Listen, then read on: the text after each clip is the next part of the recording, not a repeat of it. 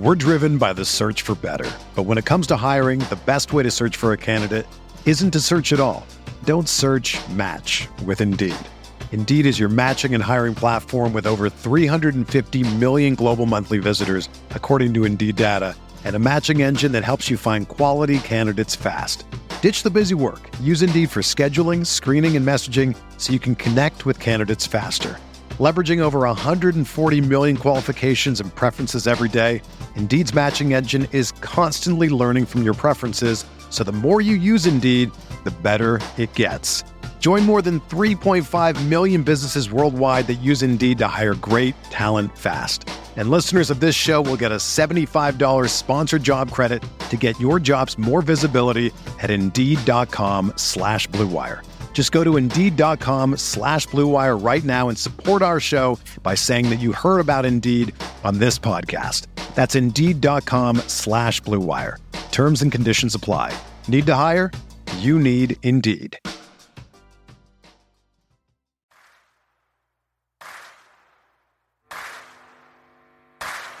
You're listening to Setting the Pace, your go-to Pacers podcast with Alex Golden and Michael Facci. Ball loose. Lance, give me one, Lance. Give me one, Lance. Stevenson ties it with 1.6. Duarte, he knows where the clock is, lets it fly and hits again. Halliburton at the buzzer. Captain Cooch with another one. Brogdon goes inside and Turner finishes. Halliburton leaves it off for Batase. Go, go. Good job. Oh, what a move by Hield. He lays it in. Hield. Hotter than fish grease. Dropped it off to Jalen Smith with the poster. Jackson the catch. Jackson the basket. Washington again. 5 of them. Pacers got the steal. Outrunning is Brissett. Pounds it home. It's it to Taylor. Taylor missed it. Tips it in. Warren lets it fly. Yes! T.J. Warren is not human. Halliburton gonna slam it at the other end. Hey everybody, what's going on? Welcome back to another episode here of Setting the Pace. And we are just a few hours away from the NBA draft. So Facci and I are officially here to release our NBA draft guide for Setting the Pace. Facci, are you ready to dive into this today? Oh, I'm ready to dive. I'm getting on the diving board as we speak. And it's a deep pool because there's a lot to digest today. Yeah, so we have 12 categories here that we're going to be discussing, and we're just going to go through them from the top and work our way down to the bottom. We're going to be talking about trade scenarios. We're going to be talking about all the stuff you guys are interested in. So, Facci, let's just get right into it. Question number 1, what player or players have all-star potential? I'm going to start at the top with Paolo Banchero. I've said it before. You've heard me. I think he's the most NBA ready. I do think he wins Rookie of the Year. Jabari Smith Jr. probably makes an all-star game. I know he probably ends up going number 1, but I feel like Paolo is more of a sure thing. I'm going to be honest. I can't say convincingly that Chet Holmgren is an all-star. Call it a hot take. Call me a hater. I don't know what you want, but I can't say that man is an all-star. But then we're moving over. Jaden Ivey, in my opinion, that guy is going to be an all-star in this league, a multiple-time all-star. Let me cut you off here real quick because I said potential.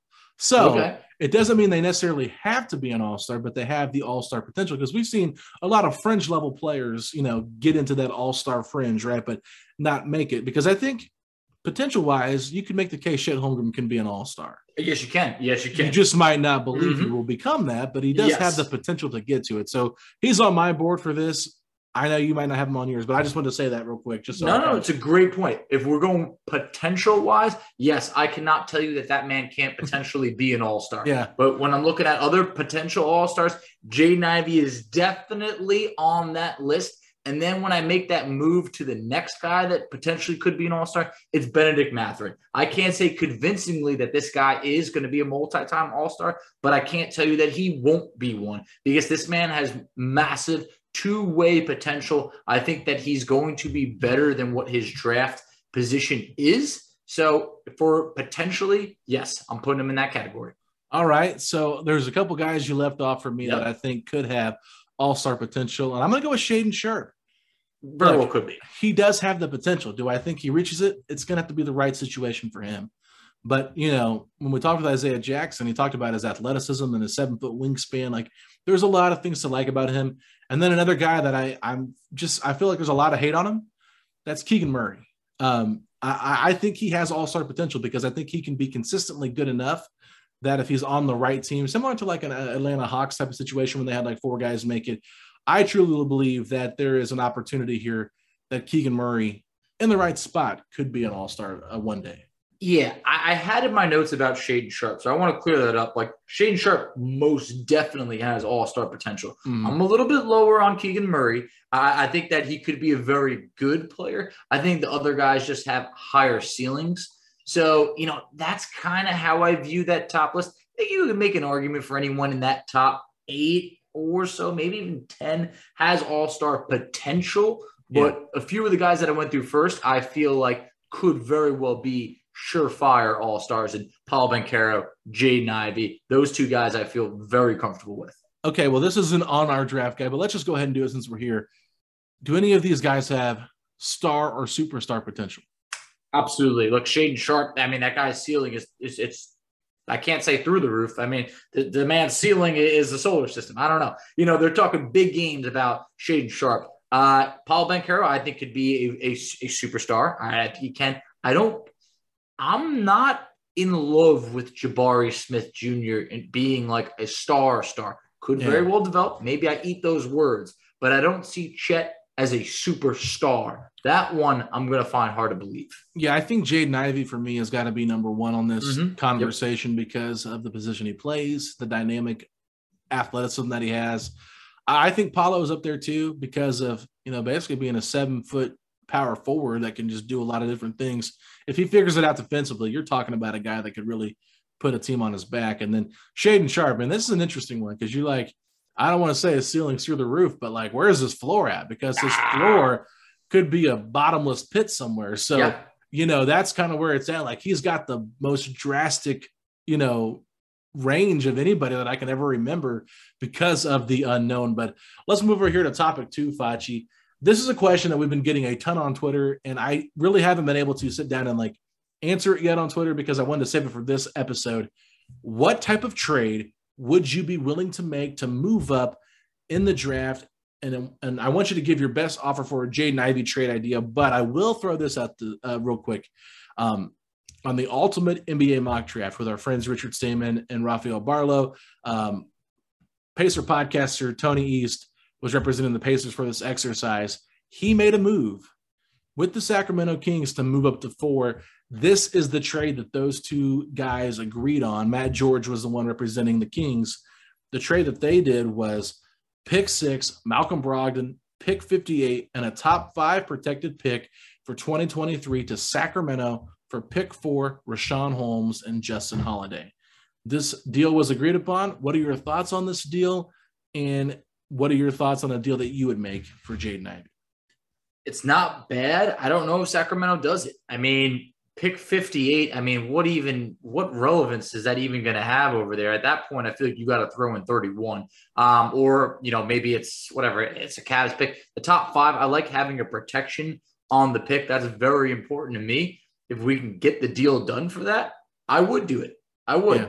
Look, Justin Holiday, a good veteran. The Pacers need veterans. Then all of a sudden, you're looking at Richaun Holmes. Look, that man's getting dumped in whatever trade is involved with the 4th overall pick. Not a bad player. The contract's not bad.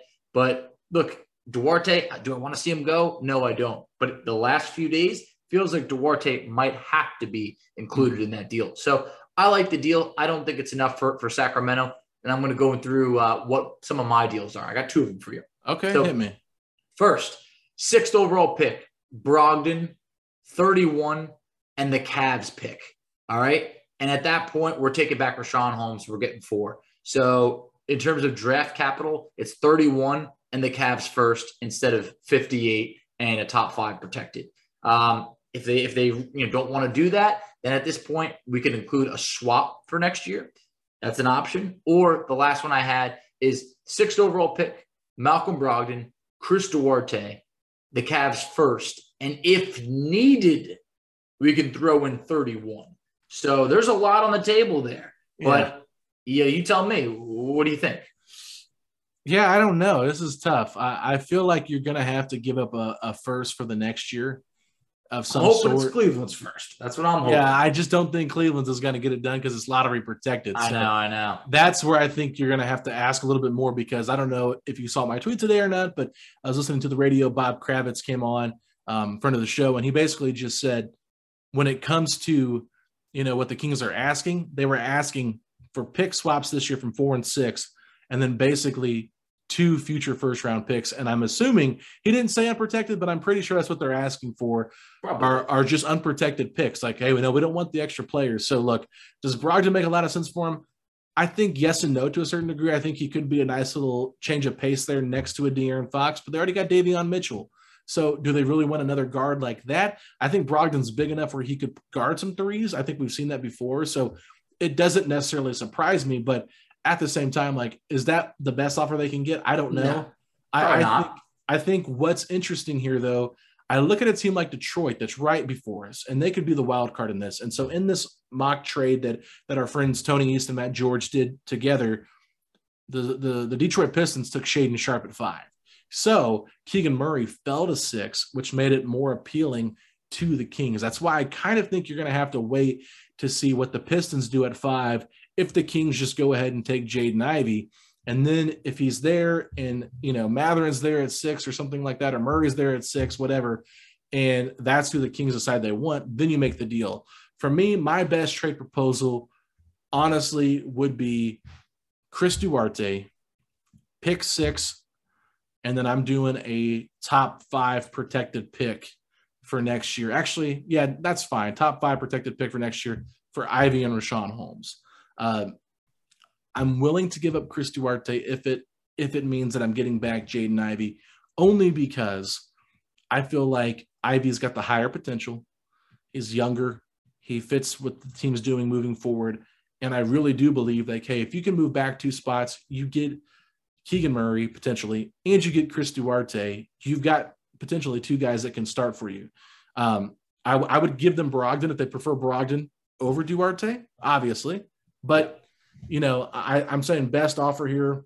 I'm giving them a protected pick, swapping picks, and my first-round pick from last year. I just think it's a little bit more enticing than, we'll give you, 31 and the Cavs pick and 58. Like, you got to just be really interested in all that stuff. I'm hoping this is one of those where Pritchard said he wanted 2 firsts for LeVert, and we ended up with the Cavs pick and 31, which was not quite 2 firsts, but close enough. So I'm hoping that would do the job. But look, if instead of top 5 protected, if we can find a way to do that pick swap, or it's like top 8 protected, I'm in. Let's sign off. Let's get the deal done. But the thing is, I want to find a simpler way to be able to move Brogdon. And look, if this means that we can't move Brogdon in this deal, but then you could still move him to Washington or the Knicks, then all of a sudden everything's working out even better, because then that's another trade chip. So we got a couple offers on the table over here.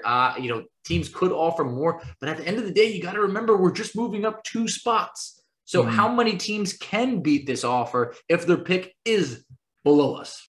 All right, Facci. Well, let's move on, because I want to look at some different scenarios here. So let's look at it from this perspective. Let's say the Pacers, there's a guy that they like, maybe that he falls back or falls in the draft, and they know that. So what type of deal would you make to move back from 6 in the draft? All right, so if we're moving back from 6 and we don't want to move back too far, I'm looking at San Antonio, all right? They got pick 9, and they got my man crush, Keldon Johnson, all right? I feel like he's still young enough. He's 22 years old, has not been paid yet.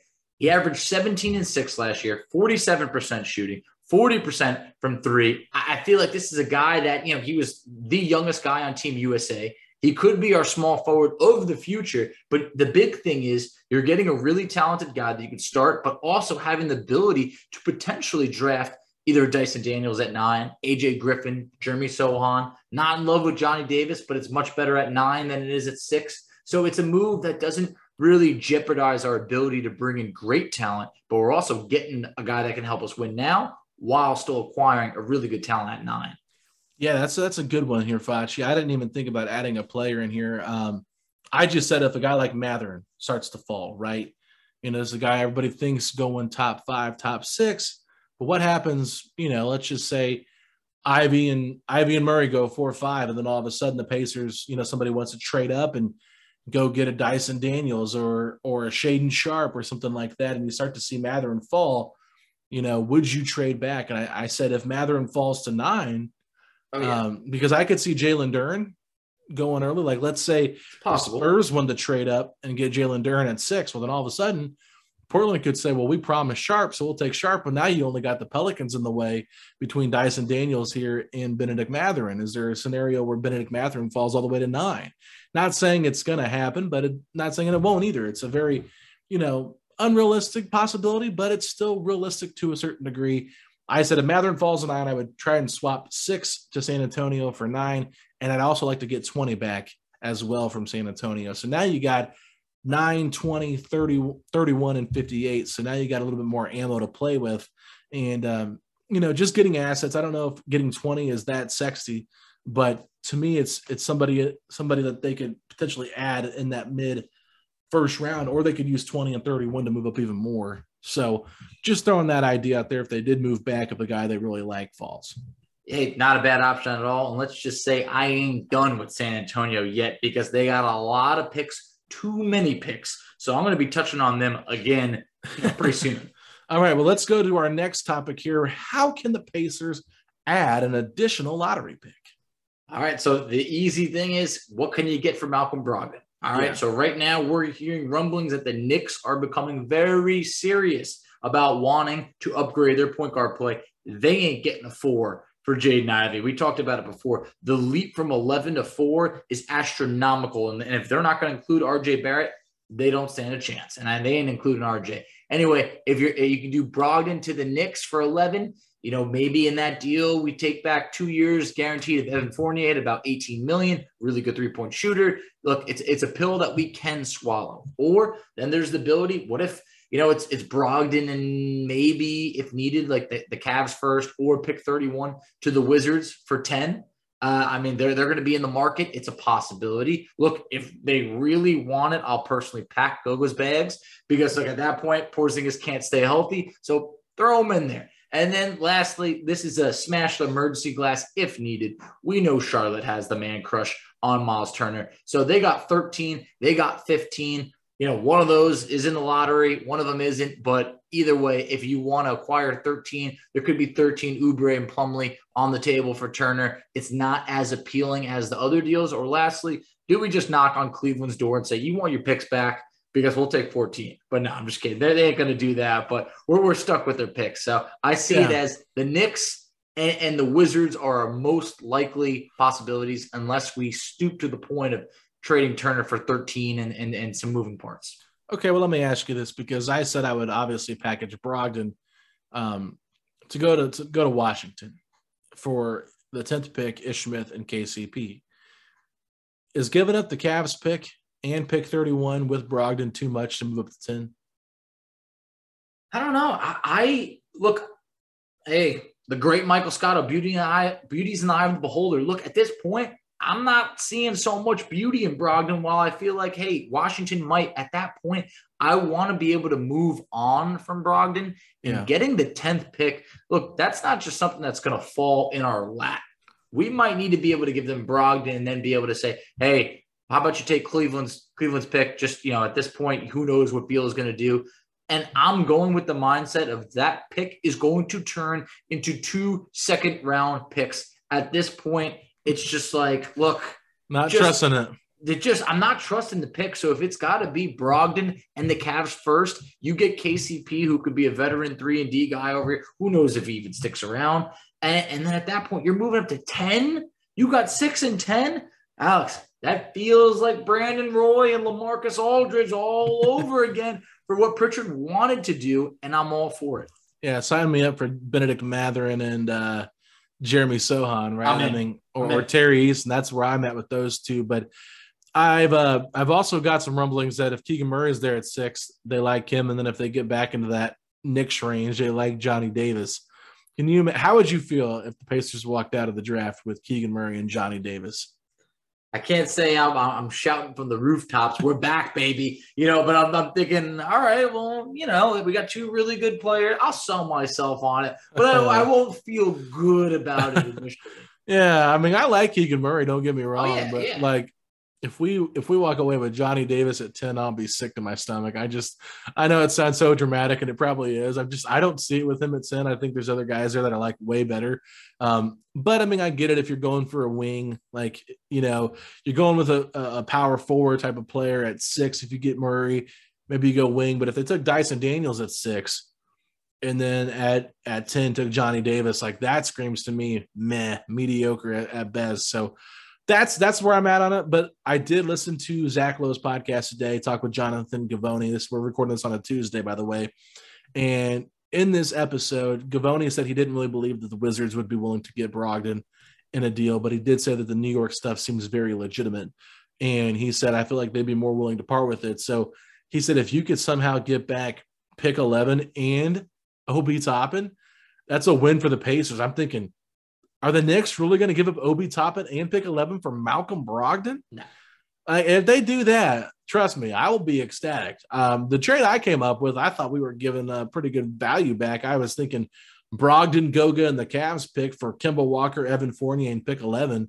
And I felt like that's pretty fair value just for us to be able to get up into the lottery again. But if we can get Obi Toppin as well, like that's just kind of wild to me. We ain't getting Obi. The way that he finished the season when giving proper minutes show that he's a good player. It's like I'm just saying what I heard on the podcast. I know. Look, I would love it. I'm in. Let's do it right now. But you know what? It's just not going to happen. Your trade that you mentioned is far more realistic. Getting Kemba's salary off the books for the Knicks, getting Fournier off the books right over there. That's more in line of what they're doing. I think instead of Obi Toppin, I think Emmanuel Quickley could potentially be a guy that would be included instead, which I would still have interest in. Quentin Grimes.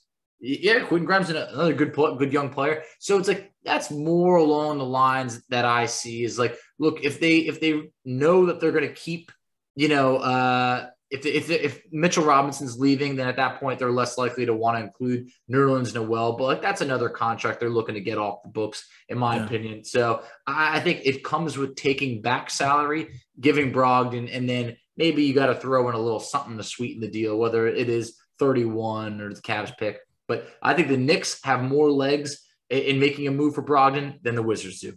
Yeah, I did see today as well that there's some talks trying to create cap space to maybe go out and make a play on Jalen Brunson. Mm-hmm. Keep an eye on the Thunder for that. I mean, the Pacers technically could do the same thing as well. Mm-hmm. They could take on some of those contracts and not give them anything back and then just pick 11. I mean, might be a little bit out there, but I mean, it's not the worst idea.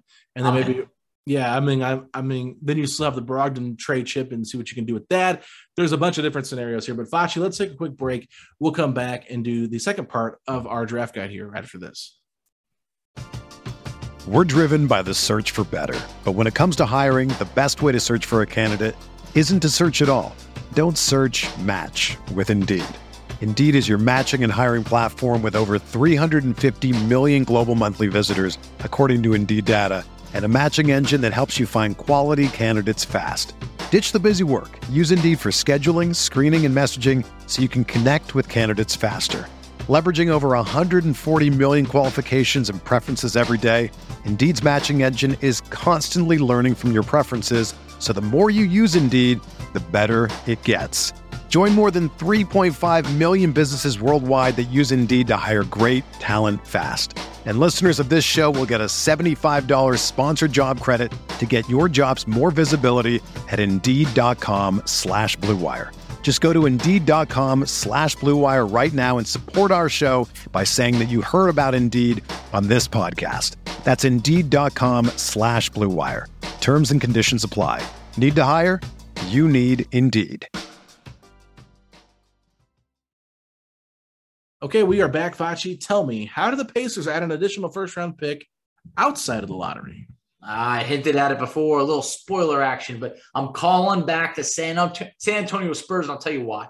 They have 3 picks in the top 25. They're picking at 9, 20, and 25, and then they're even picking again at 38. I'm sorry, but that's way too many picks for any team, even OKC. So at this point, they had so much young talent on that Spurs team that they're still trying to develop. Devin Vassell's, the Joshua Primos, even Keldon Johnson, a ton of other guys also. It's just too much talent for a team, young talent, that's used to winning. So at this point, I think they would want to package one of those picks, maybe get someone a little bit more established. So here's what I'm looking at right over here. Mm-hmm. Is 20 and 25, maybe Jakob Poeltl, enough for Miles Turner, or is that too many picks for us? I think that's too much for Miles, because I think Jakob Poeltl is valued a little bit higher amongst the league than maybe we're giving him credit for. I don't know if I'd want Poeltl on our team. But that's what I'm saying. It's like, are they going to have him and Turner? It feels like yeah. I mean, I think they could find ways to get off of Poeltl to a certain degree. I think there were some talks with Toronto for Poeltl, if I'm not mistaken. So he was a former, I was going to say, he's a former Raptor himself, and they obviously think highly of him enough to draft him. So, I think 2025 and Poeltl, it's not the worst thing at all. I mean, I wouldn't be mad at it, but at the same time, if Christian Wood got 26, 25 similar, so that one to me is a wash. I think Turner's got 20 with it too, and a player. Yeah, I know. That's what I'm trying to talk myself through it here real quick. So 25 to me is a wash, because I think Turner is much better than Christian Wood overall. Some people might disagree, but sorry, no. Christian Wood is glorified role player who's on a bad team. Yeah. Good stats, bad team kind of guy. So for Turner, he's definitely a defensive presence. The Spurs could use someone like that. I think they have some interest. I've heard they have some interest in DeAndre Ayton as well. They've got cap space on top of everything. So, I think it's somewhat doable. I don't think it's bad value. I think it might be just a little bit too much for the Spurs to give up. Maybe if you just did 25 in Poeltl, or you just did 25 and 20. Well, just 25 and 20, I'm fine. But I just didn't think they would want Jakob and Miles on the same team right over there. It felt like a lot, but I ain't done yet. All right, I got a couple other options for you. Get me. So the Rockets pick at 3, 17, and 26. Okay. I know they stink. They've been in the cellar for a while now, the last 2 years, but they had 3 first-round picks last year. So when you look at their trade, look at their team, what would they want to get off the books?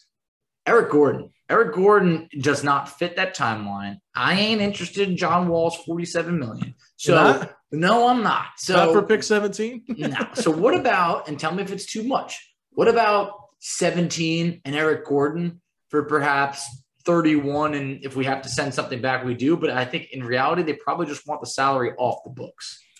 This is an interesting one, because I did talk about an Eric Gordon trade where we really don't have to send too much back. Maybe you send Goga back and pick 31 if they're trying to save cap. Yeah. But I do know that there's been some rumblings out there that Phoenix and Philadelphia have interest in Eric Gordon as well. They were not willing to trade him last year unless they got something of value back. He's got basically an expiring contract this year as well.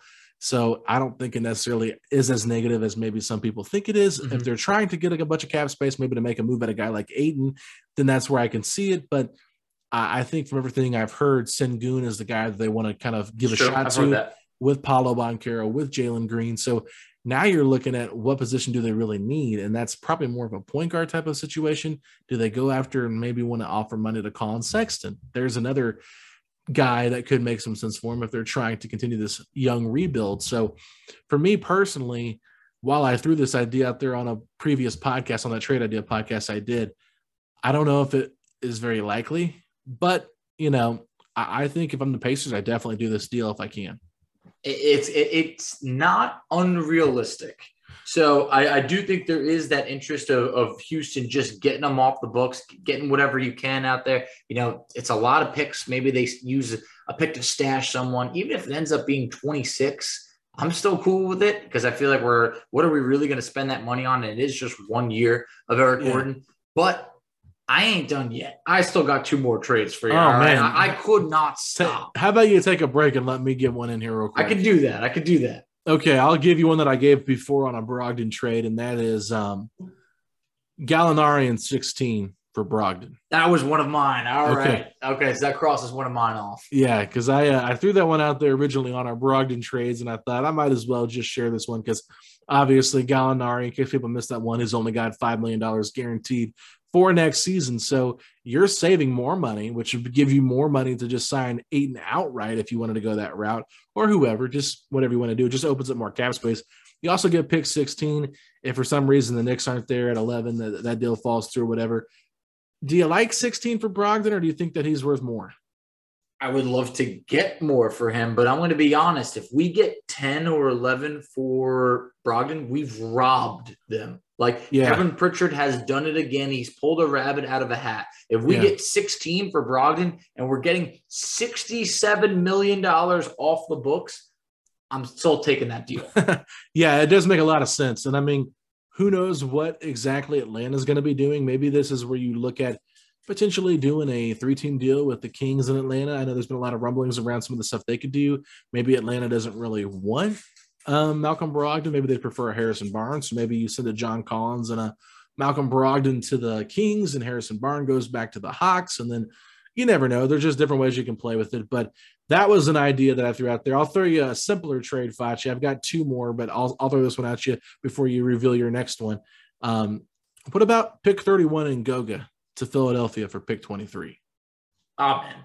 Sign me up. I'm all in. So at this point, look, Goga, I had a couple of weeks. I tried to give him a chance. He started playing better. Maybe it's because we were just playing. You were on the Batadze bandwagon. I tried, man. I hopped in the driver's seat. But look, it's just he's never going to be able to have enough time to flourish while we're winning. So at that point, look, it just didn't work out. Pick 18, got off to a rough start the first couple of years. If you have an opportunity to slide up to 23, I really like that because there's a lot of good talent that you could take a risk on at 23 that it's not going to become a risk because, hey, it's not your 6th overall pick. You still got other assets. So I'm interested in that deal. Yeah, they are. Well, here's part of the reason why I'm thinking about doing this is because there's been reporting out there that the 76ers are looking to get off this pick. I don't know if they'd want to add more salary on in Goga, but at the same time, they could always use a backup center. I'm trying to think. DeAndre Jordan was their backup center last year, and I think he's a unrestricted free agent, and he clearly did not look like himself. I mean, as much as, I think Goga's got a lot of work to do, I'd prefer Goga 10 out of 10 times over DeAndre Jordan. No doubt. As my backup center. So this gives them some, depth there.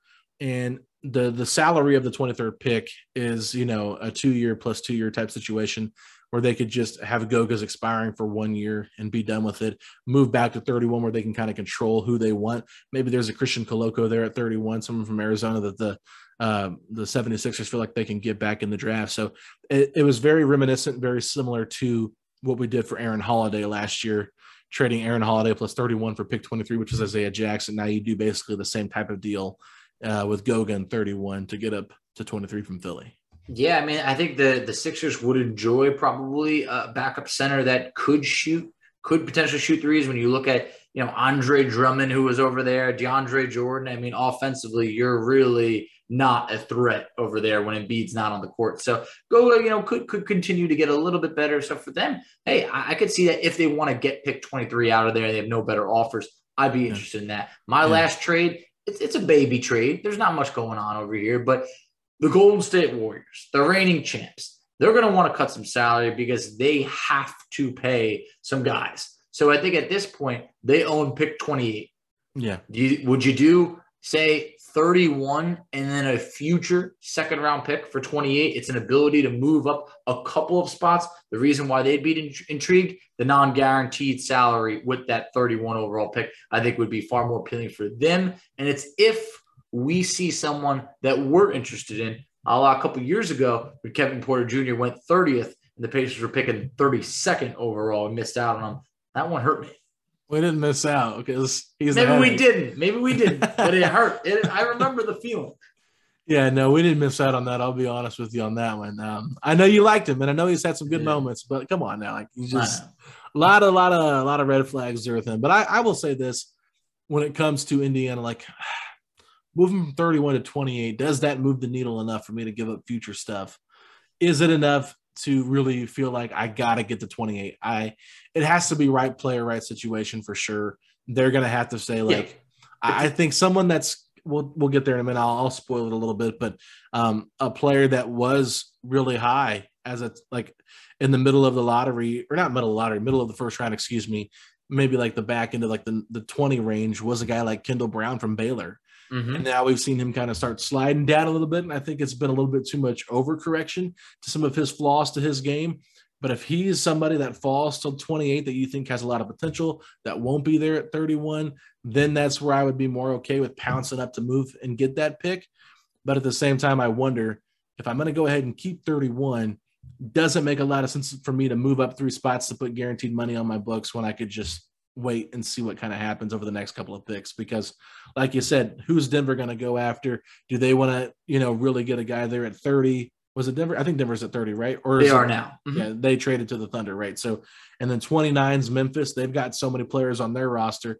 And then 28's Golden State. So, you kind of just have to weigh the options there and see what the teams are going to do. This is a move you make when the Warriors are basically on the clock, or like a pick or two before that. It's like oh man, there's someone that we really like right now. And at that point, look, if you're going to give up a second round pick in the future, I'm fine with it. I think the only reason why Golden State could do it is because the non-guaranteed contract, you slide back 3 spots. Like whoever they pick at 28 probably isn't going to contribute at all next season. So what's the difference at 31? But like Jordan Poole was a fantastic pick. Fantastic.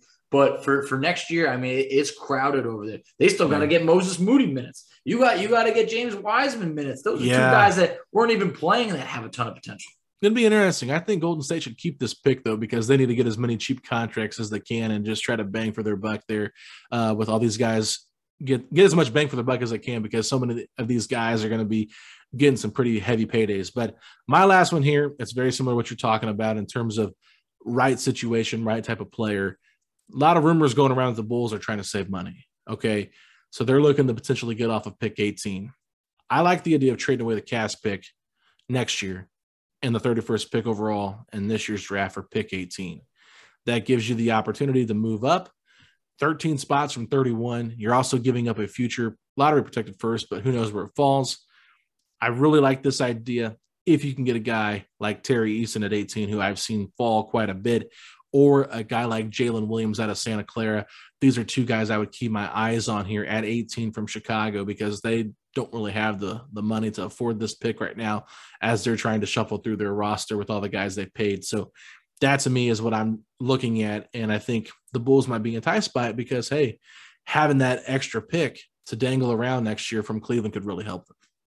Very interesting. Very interesting. I do think that they probably are looking to save some money because Zach LaVine is heading towards a max deal, which sounds like that will happen for them.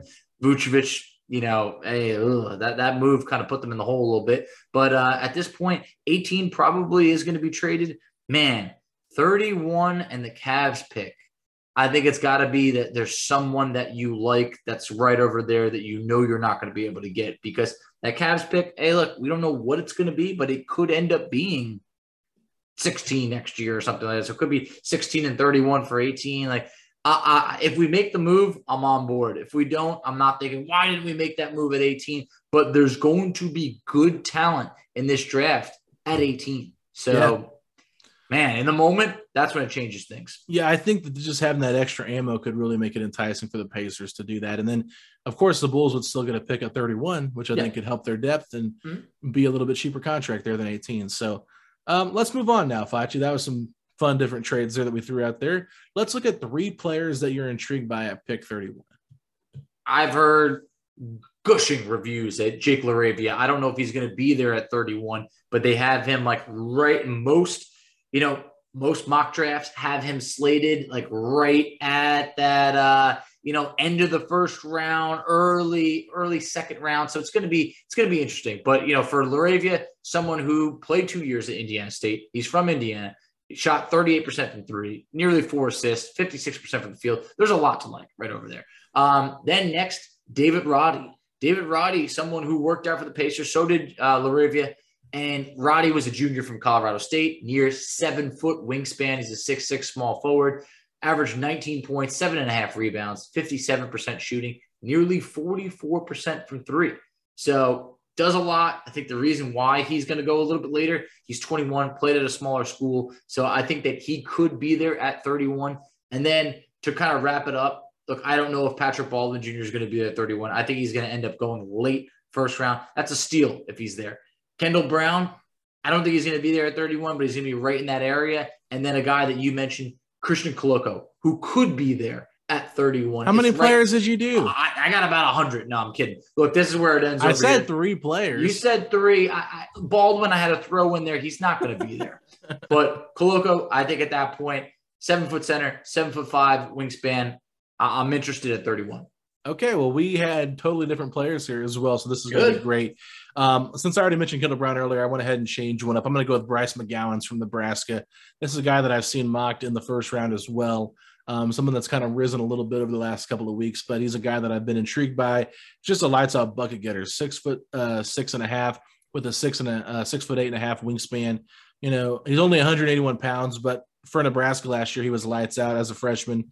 You know, he's 19 and a half years old. So, you know, I like the age there. 2 other guys I'm going to bring up here. Peyton Watson from UCLA, small forward, 6'8" Facci, but he's got a 7.5-foot wingspan.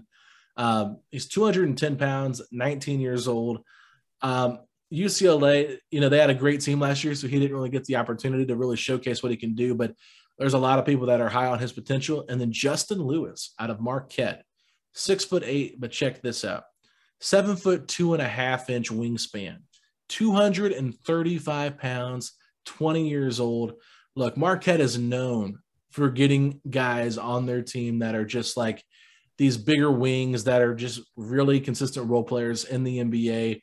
You know, the size a little bit, you know, bigger than Jay Crowder a little bit, but I just think of guys like that when you're looking at these type of players. Obviously, you hope that they become Jay Crowder type players, but looking at these 3 players, I feel like very similar in what I'm looking for. I'm looking for wings. I'm looking for guys that can guard multiple positions. And at pick 31, you know, Kendall Brown would be my first choice if he's there. But if not, I'm really intrigued by both Justin Lewis and Peyton Watson. So it's interesting that you said Justin Lewis because I saw him going way below in many mock drafts. So I think 31 could be way too high for him, but he's someone that I'm very interested in because I saw him going in around 45 in the 50s. So at that point, you know, either someone's sleeping on him or you're getting a great player. So he worked out for the Pacers. So interested in that. And then what was it Peyton Watson? Peyton Watson, UCLA. He worked out for the Pacers as well, I believe. That was the thing. When I looked at him, I thought, why is this guy coming out? Because I feel like he's someone who could have benefited big time going back to school.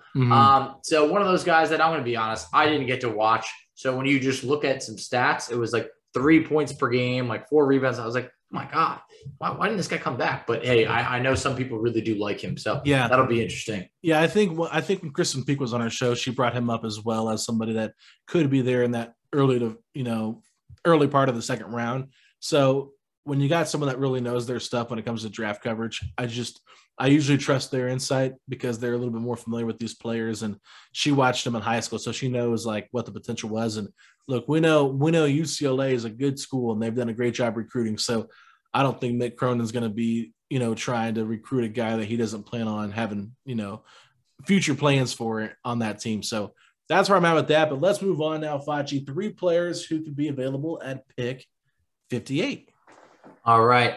So, you know, after having so many players over here, I really only had 2. So I guess I follow the rules, man. Hey, I'm all over the place. You're not even following the draft guide for the people. Come on now. No, but hey, first name I got Dominic Barlow from the G League, 6'9" with a 7'3" wingspan, just turned 19, averaged 15 points per game, 6 rebounds, 1.1 steals, 1.2 blocks. He did it in just 25 minutes. Barlow is someone that I feel like probably would have benefited more going to college than the G League. It feels like playing in the G League for a lot of players actually hurt their draft stock rather than help it. Same thing with like a Jaden Hardy. So that's one thing over there, one player that I'm really interested in. And then it's funny that you had Justin Lewis at 31. I didn't think the Pacers would be able to get him at 58, but I saw on a lot of mock drafts him going between that 45 to 55 range. So that's why I had him in there. And, you know, now you have me thinking, oh, man, there's no way this guy's going to be available. But, you know, some of the notes that I had on him, man, 6'7", small forward, power forward, that's 7'2" wingspan,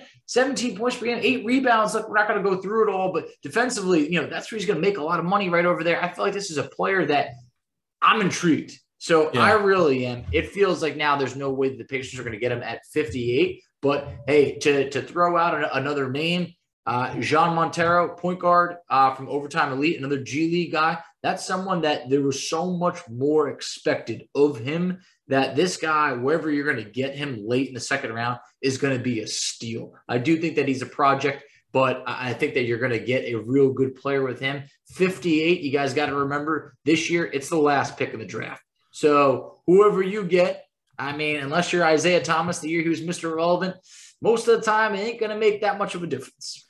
Yeah, so my first guy here, I'm going to go with Jabari Walker from Colorado, 6'8", 6'11" wingspan, 213 pounds, 20 years old, son of Samaki Walker, which we've talked about a little bit before on this show. Or Pacer. Yeah, I will just say this. Looking at his statistics, he took a massive leap at the end of the season, Facci. He shot 47.6% from three over the last 11 games of the season. So he was a redshirt freshman at Colorado.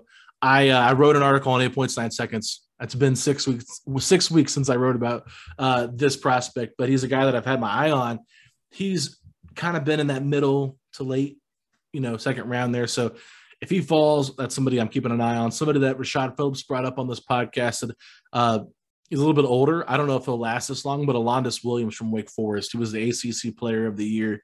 I just think if you can get a guy that's got something to prove, this guy was a flat-out baller. I think he can throw some nasty alley-oops.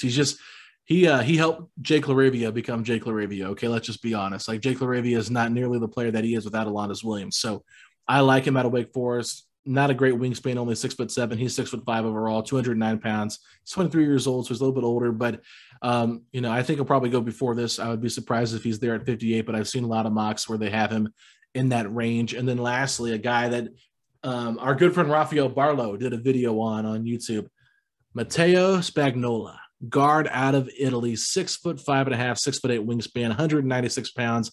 19 years old. This feels like a perfect draft and stash type of guy the Pacers should keep their eye on. I'm just telling you guys, I can try to describe his game to you about how fun he is to watch, but I really can't do it justice. So type in this name, Matteo, Matteo Spagnola, Spagnola on YouTube. Go watch some highlights. This kid is a ton of fun. I think we would absolutely love him. He kind of reminds me of a bigger TJ McConnell is the best way to describe it.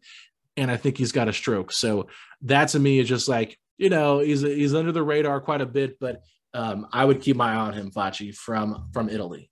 Hey, I mean, sounds really intriguing. You can't go wrong at 58. No one's ever going to criticize a team for making a bad pick at 58. I can't believe they took Matteo Spagnola at 58. This team's not serious about winning, so fire KP.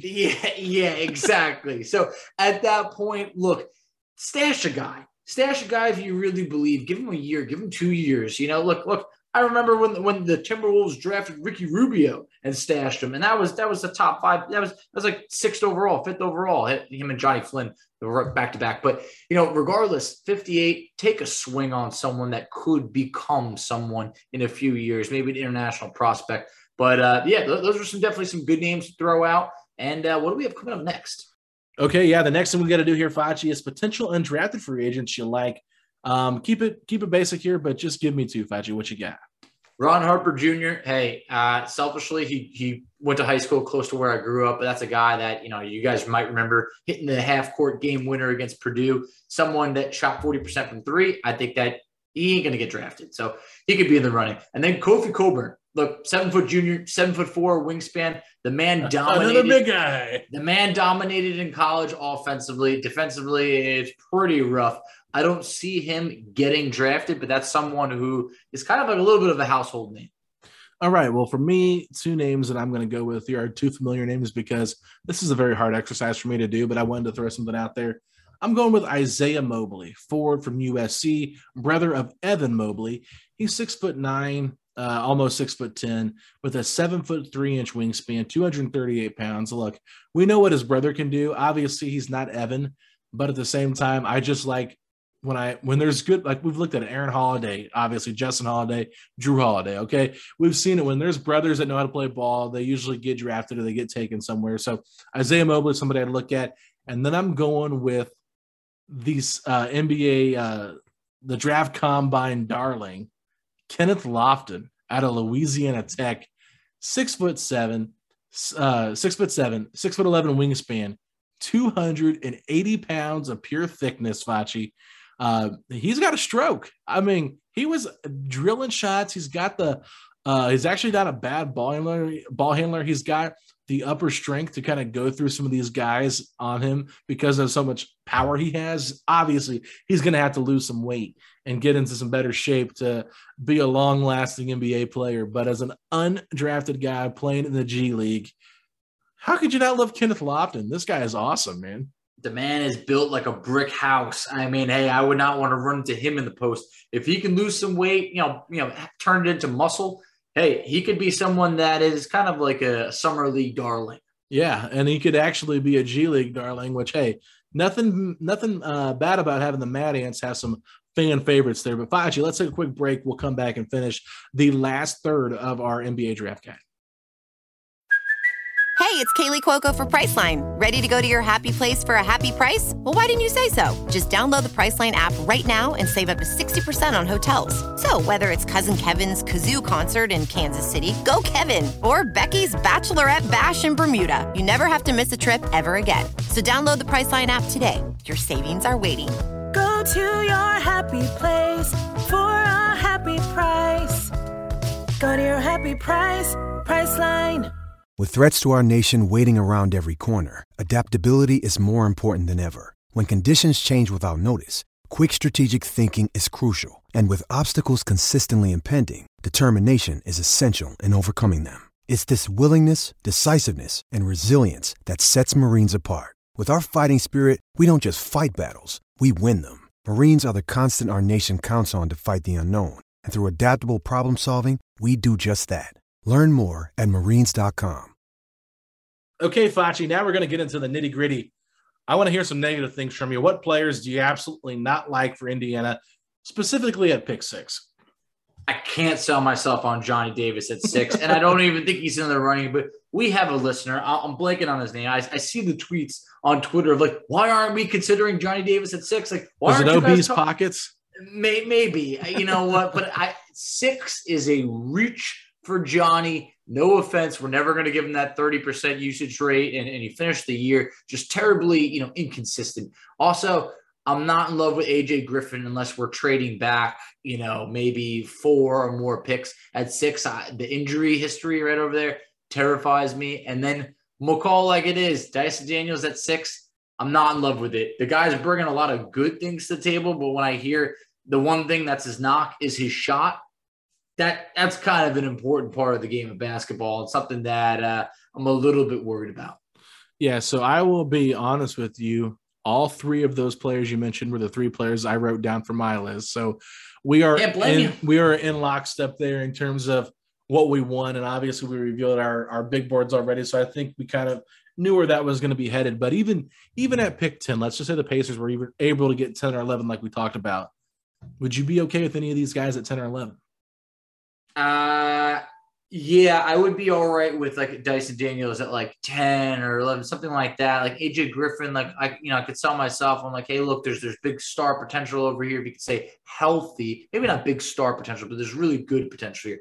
Johnny Davis at 10, like, man. And first of all, if the Pacers were to trade back and ended up with Johnny Davis, so we didn't even get the 6th overall pick, we wasted a whole year. And it's like, oh my God, what did we just do? So, man. Our Johnny Davis hate is bad over here. I know. Look, you guys, if you want to call me a hater, then just do it. But you could see, like, I'm leaving Keegan Murray out because I'm very neutral on Murray. Hey, good player. I'm not going to say that he doesn't have a high ceiling or anything like that. Like, I'm very in between on him. But when it comes to, like, a Johnny Davis, I'm sorry. I can't. AJ Griffin, look, those injuries, guy missed nearly 2 years of high school.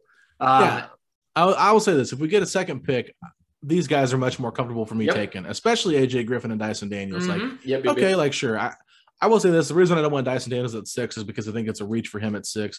And I think he's too similar to Tyrese Halliburton. It's not that I don't like Dyson Daniels as a player. I just don't see that it factor with him. And I don't believe in his 3-point shooting yet. Look, in the G League, he was a putrid 3-point shooter. Sure, he can fix some mechanics. Sure, he can get better, but I'm just not buying into it right away. Same with Johnny Davis, 30% from 3 for Wisconsin. That's not Rick Carlisle's forte. He doesn't like that kind of play. So how is he going to translate to the NBA? I mean, I get that he's going to be a really good defender, but at best, I see him as a 6-man kind of microwave guy that can really, help your bench. I don't really see him as a long-term starter, but I think the upside in AJ Griffin, like I talked about, like if he hits on all of his upside, then he could be a top 5 prospect when you do a redraft in 10, 15 years. So that's kind of where I'm at with AJ Griffin. Like I see the potential. He's got the size. He's only 18 years old. A lot of injuries, but he also played a role last year on a really good team where Johnny Davis was the guy that did everything for Wisconsin.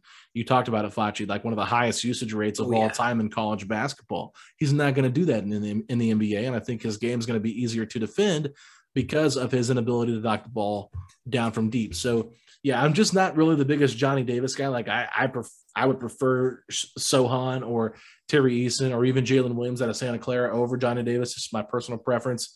So I'm just pretty much out on Davis. But with that being said, if we do get back at center 11, I'm fully expecting us to take him just because that is the most Pacer thing to do. It is. It very much is, and people will say, oh, wow, he played it safe again. But look, I want to talk about the usage rates between Johnny Davis and AJ Griffin. Here's the thing. With Johnny Davis, 32.5% usage rate off the charts. AJ Griffin, like you said, played a role on a really good team, a team that went to the Final Four. His usage rate was 18.8, nearly half. So it's like a lot of times we see those good players that end up being better NBA players because they played in a specific role in college, a la Devin Booker, who, had a very specific role to play. I feel like Johnny Davis had to shoulder the load, and I don't see a team letting him shoulder the load. But as we talked about with Dyson Daniels, we talked about his shooting. It's his knock.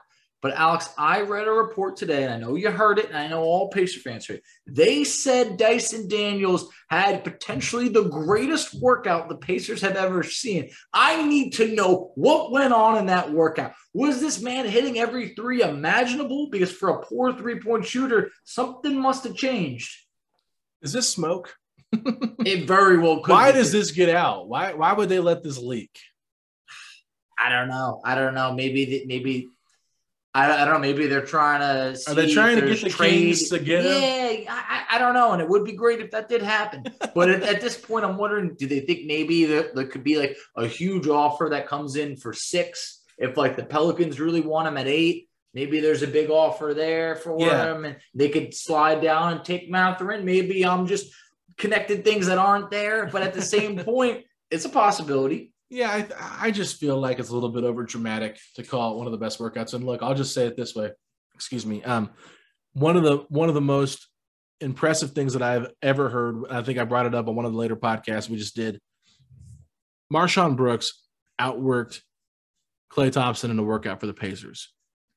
If the Pacers would have taken Marshawn Brooks over Klay Thompson because he had one good workout, look how different that would have been for that team. I mean, the Nets obviously took him. I think Klay Thompson still went before him, so it doesn't matter. But I'm just saying, if you're going based off one workout, like, look, one of the better players of all time might have a bad workout. I think it's a bunch of bull to overreact to one workout. Sure, they can look great in a workout, but at the end of the day, one workout should not be the deciding factor for what you're doing. I think you should look at the entire body of work when it comes to how they played in the regular season, whether it was college, whether it was EuroLeague, whether it was, the G League. If it's Shaedon Sharpe, well, then that's all you can go off of, right? Off of a feel, off of a conversation. But, Dyson Daniels, as great of a workout as he might have had, I still just don't see it with him as a guy that just like jumps right up into that top 6.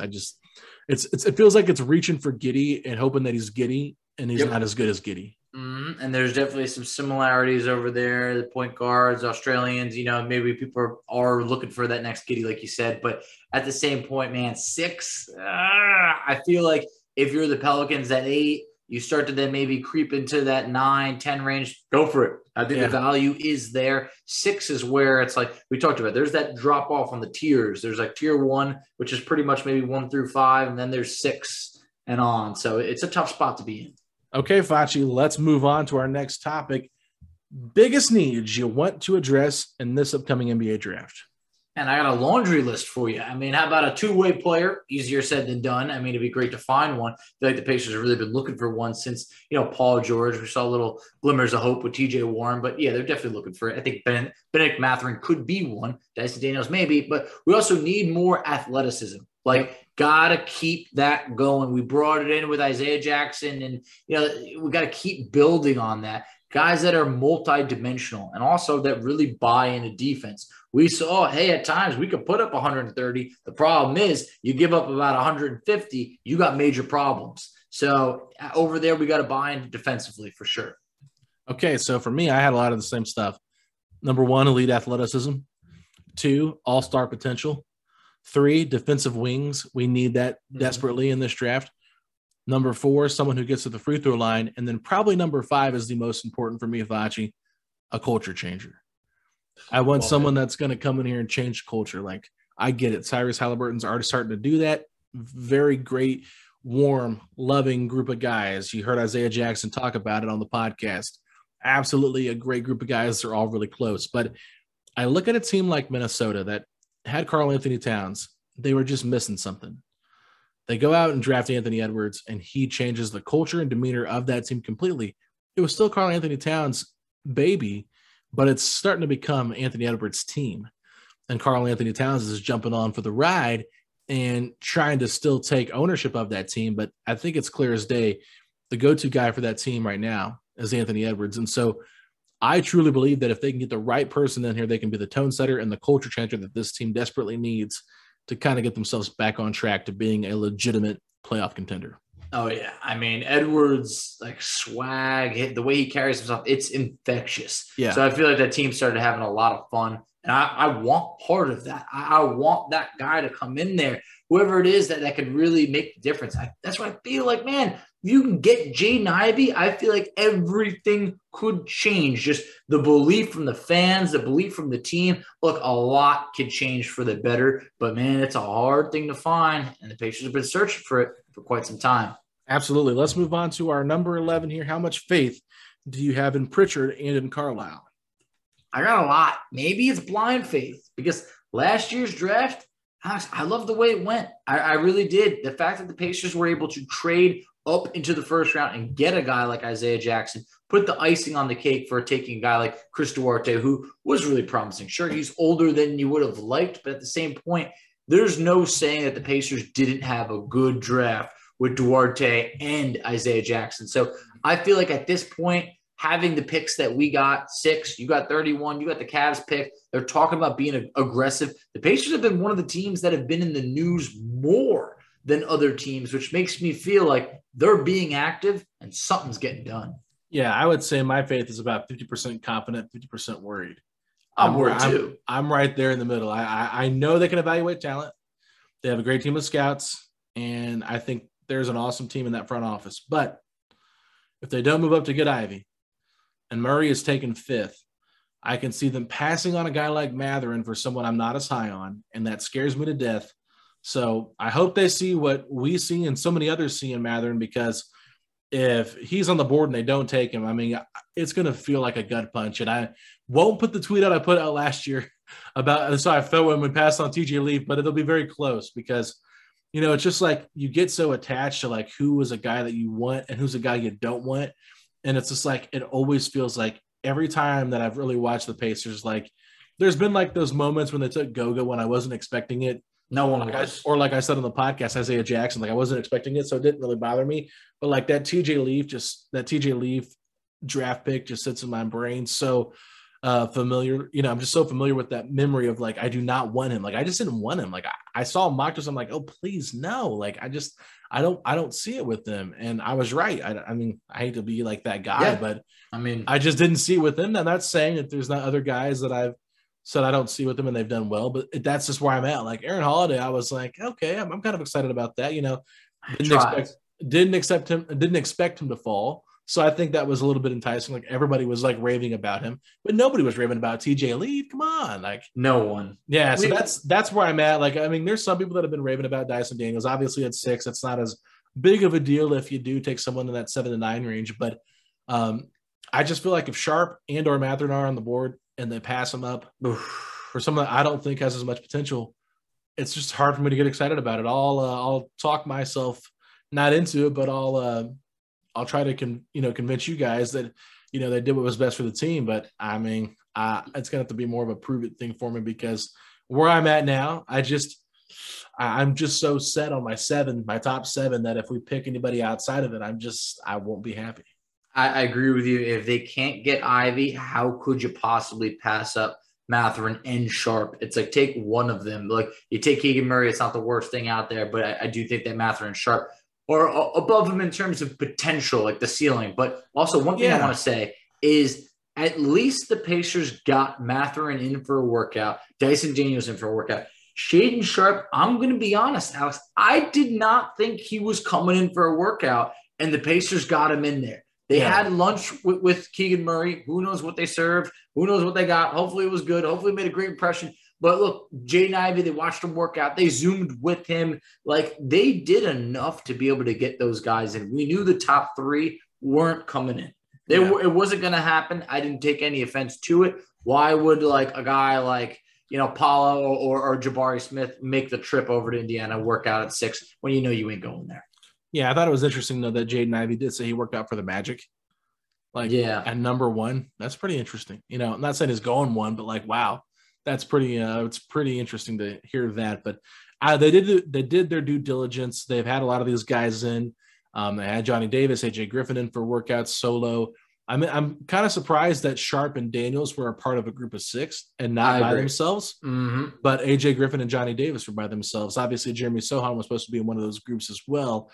So there you're looking at 11 to 12 guys. I think that can kind of give you an idea of what their board might look like here in terms of guys that they're interested in. But let's move on to our last topic here. Facci, let's get bold with it. Give me a bold prediction or bold predictions for the NBA draft. Bold prediction, I'm going to say it. Pacers trade up. They take Jaden Ivey. Everyone's happy. It's bold. It's going to cost a lot. But at that point, I mean, you want bold? I'm going to give you bold. Okay, well, here's what I said. Paolo Banchero was drafted before the Houston Rockets at 3. It's gaining legs now. I know, and I wrote this. Have drastically changed. I will say this. I wrote this Sunday, okay? I wrote this Sunday afternoon Sunday morning after I sent it to Facci. I was like, I'm going to fill this out. I just believe that Banchero is going to be gone before OKC, or excuse me, not before OKC, before Houston. I think that there's a good chance that Banchero goes to OKC at 2, and then Houston's looking at either Chet or Jaden Ivey. They could be like, okay, maybe we don't take Chet. Maybe we do go with Ivey. Then Chet falls to 4. I'm not saying it's going to happen, but I do think that Banchero gets drafted before the Rockets as one of my hot takes or a bold prediction. Another one I said, the Pacers not only jump up in the draft to get Jaden Ivey at 11, they also get the 11th overall pick from the New York Knicks. So we're picking 4 and 11 in this bold prediction, Facci. We're sending out Chris Duarte and my package of Duarte to move up and swap 4 and 6.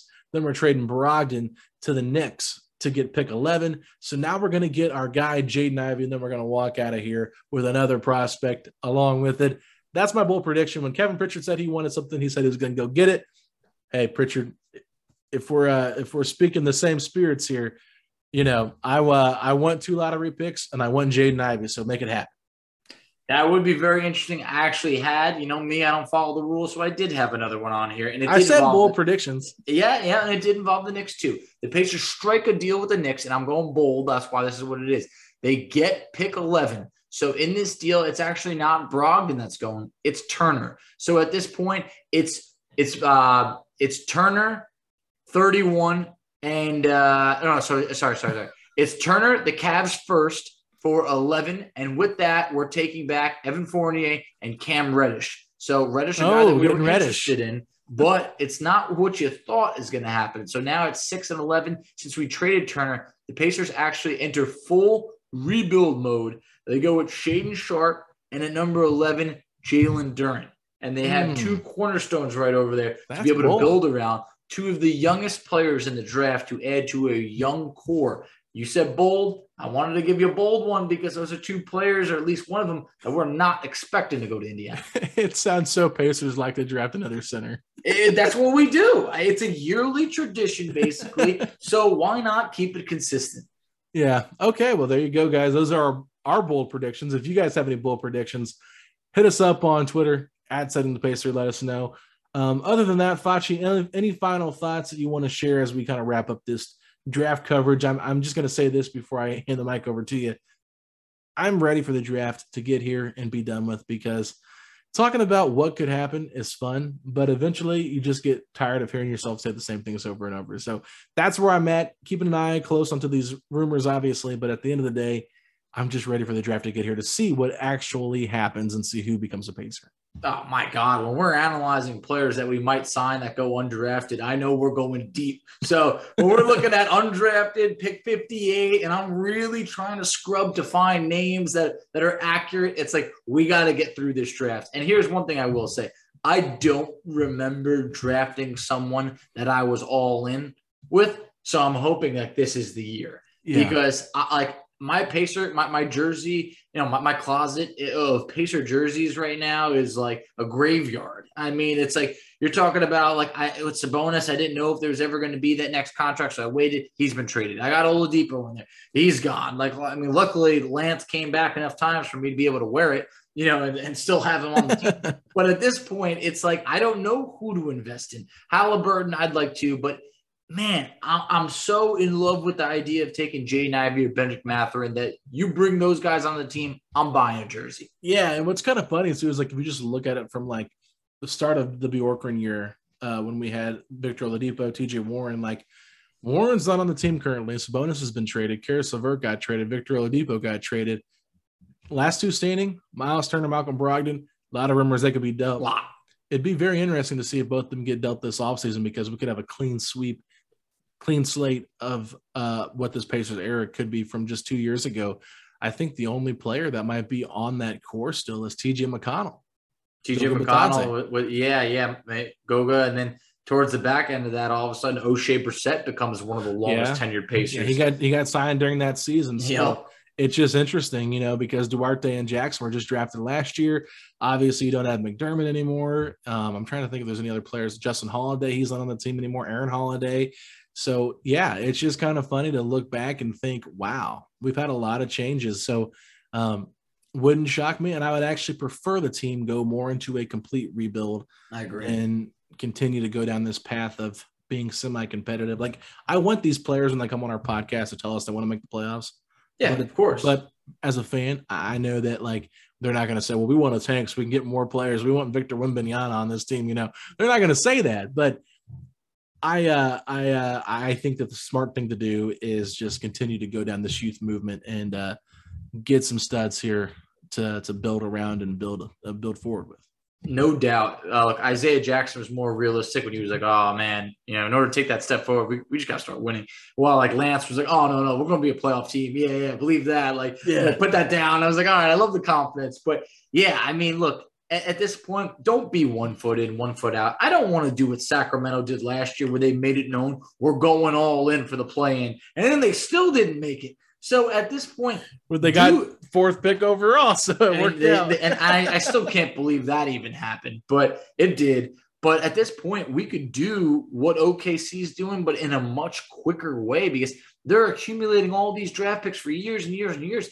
If we just make we trade Turner and Brogdon, we get, say the 10th overall pick, 13th, whatever. I feel like we just sped up that whole rebuild process drastically by having potentially 6, 10 or 11, 13, a ton of money to spend. There's endless. Maybe you just go after DeAndre Ayton at that point. Whatever it is, you have so much money and young talent that I talked about it. Look, if McConnell's moved at that point, there's not even a 30-year-old on this team at that point, with Lance being a free agent and Warren and stuff like that. So it's super young, but we could enter that fun, young team that has the potential to compete for something big, not just a playoff spot. Yeah, there's no doubt about it. It'd be fun to see this team just continue to go down that youth movement and let them grow together, go through these growing pains and become a really fun team in the next couple of years, because, while the draft is on Thursday, this is a couple year process for me and how I evaluate this Pacers team and where they're heading. So with that being said, pretty lengthy episode once again, but I hope you guys enjoyed it. Everybody, thank you so much for checking out all of our draft coverage, and we will have more. We're going to have for sure a live reaction to the draft pick. We'll figure that out. And we're also going to have obviously some post-draft coverage just for you guys to hear on Friday after the draft. So I want to thank you all so much for listening. But Facci, tell the people where they can find us on social media. All right. So you can find us on Twitter at SettingThePace3. You can find Alex on Twitter at AlexGoldenNBA. I can be found on Twitter at _FACCI. You can find us on Instagram at Pacers Talk. You can find us on Facebook, Setting the Pace. You can find us on TikTok, Setting the Pace. And Alex, tell them where they can check us out on YouTube. Yeah, go to youtube.com/Setting the Pace, a Pacers podcast. You can check out all of our great content over there. And if you haven't already, make sure you leave us a 5-star rating and review on Spotify and or Apple Podcast. Help continue to add up those rating numbers because it just looks better on our resume. But with that being said, Facci, if you're all aboard the Jaden Ivey or Benedict Mathurin train, say these 3 words. Let's go, Pacers! Let's go, Pacers.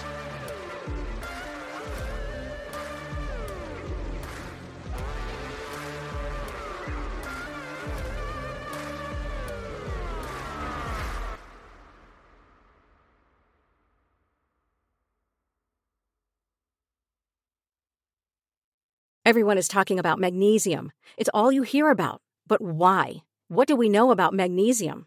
Well, magnesium is the #1 mineral that 75% of Americans are deficient in. If you are a woman over 35, magnesium will help you rediscover balance, energy, and vitality. Magnesium supports more than 300 enzymatic reactions in your body, including those involved in hormonal balance. From functional medicine doctors to mental well-being and female hormone experts, we all know that magnesium is the one mineral to improve all aspects of well-being and health. But which one? Magnesium Breakthrough from Bioptimizers, the trusted choice recommended by leading experts with 7 best-absorbed forms of magnesium to ensure your body receives the support it needs for overall well-being. Go to bioptimizers.com/balance today and use code BALANCE10 for 10% off. Support your journey to wellness at bioptimizers.com/balance. Magnesium Breakthrough from Bioptimizers, your foundation to optimal health and vitality.